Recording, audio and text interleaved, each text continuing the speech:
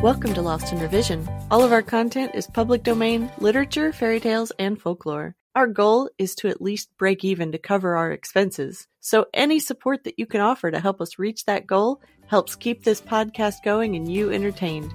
All of our music is by Nathan Hubble and is used with his permission. Thanks, and enjoy the show.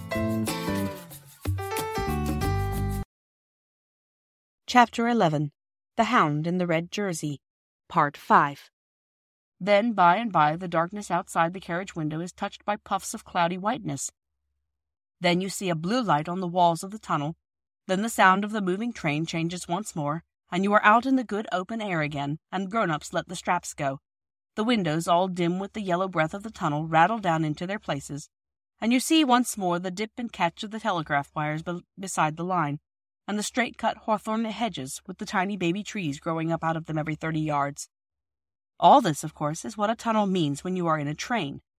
But everything is quite different when you walk into a tunnel on your own feet and tread on shifting, sliding stones and gravel on a path that curves downwards from the shining metals to the wall.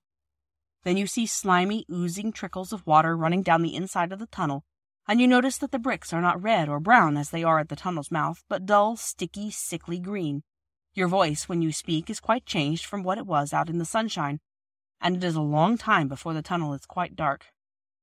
It was not yet quite dark in the tunnel when Phyllis caught at Bobby's skirt, ripping out half a yard of gathers, but no one noticed this at the time. "I want to go back," she said. "I don't like it. It'll be pitch dark in a minute. I won't go in the dark. I don't care what you say, I won't." "Don't be a silly cuckoo," said Peter. "I've got a candle end and matches, and what's that?" That was a low humming sound on the railway line, a trembling of the wires beside it, a buzzing, humming sound that grew louder and louder as they listened. "It's a train," said Bobby. "Which line?"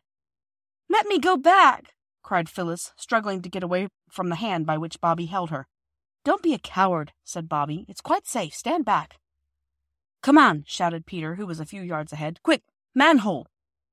The roar of the advancing train was now louder than the noise you hear when your head is under water in the bath and both taps are running, and you are kicking with your heels against the bath's 10 sides. But Peter had shouted for all he was worth, and Bobby heard him. She dragged Phyllis along to the manhole. Phyllis, of course, stumbled over the wires and grazed both her legs. But they dragged her in, and all three stood in the dark, damp, arched recess while the train roared louder and louder. It seemed as if it would deafen them, and in the distance they could see its eyes of fire growing bigger and brighter every instant. "It is a dragon! I always knew it was! It takes its own shape in here in the dark!" shouted Phyllis. But nobody heard her. You see, the train was shouting too, and its voice was bigger than hers. And now, with a rush and a roar and a rattle and a long, dazzling flash of lighted carriage windows, a smell of smoke and blast of hot air, the train hurtled by, clanging and jangling and echoing in the vaulted roof of the tunnel. Phyllis and Bobby clung to each other. Even Peter caught hold of Bobby's arm, in case she should be frightened, as he explained afterwards.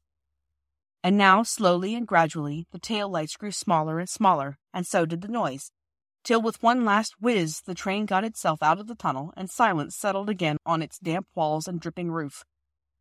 "Ah!" said the children all together in a whisper.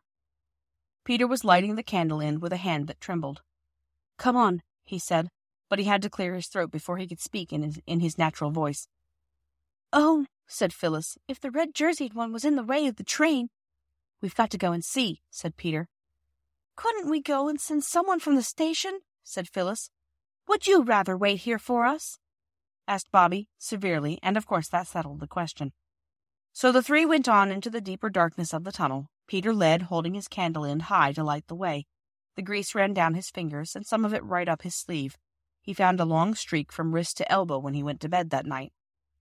It was not more than 150 yards from the spot where they had stood while the train went by that Peter stood still and shouted, "Hello!" and then went on much quicker than before. When the others caught him up, he stopped, and he stopped within a yard of what they had come into the tunnel to look for. Phyllis saw a gleam of red and shut her eyes tight. There, by the curved, pebbly down line, was the red-jerseyed hound. His back was against the wall, his arms hung limply by his sides, and his eyes were shut. "Was the red blood? Is he all killed?" asked Phyllis, screwing her eyelids more tightly together. "Killed? Nonsense," said Peter. There's nothing red about him except his jersey. He's only fainted. What on earth are we to do?" "Can we move him?" asked Bobby. "I don't know. He's a big chap. Suppose we bathe his forehead with water. No, I know we haven't any, but milk's just as wet. There's a whole bottle." "Yes," said Peter, "and they rub people's hands, I believe." "They burn feathers, I know," said Phyllis. "What's the good of saying that when we haven't any feathers?" "As it happens," said Phyllis in a tone of exasperated triumph, "I've got a shuttlecock in my pocket. So there." And now Peter rubbed the hands of the red-jerseyed one. Bobby burnt the feathers of the shuttlecock one by one under his nose. Phyllis splashed warmish milk on his forehead, and all three kept on saying as fast and as earnestly as they could, "Oh, look up! Speak to me! For my sake, speak!" Thanks for joining us today. Check us out on Patreon. You can help us meet our small goal of breaking even and covering our expenses. Your support helps pay for all of the things that podcasting requires and helps keep this show alive and growing. If you can't afford to support us financially, go give us a good review, subscribe or follow, and share with your friends and family.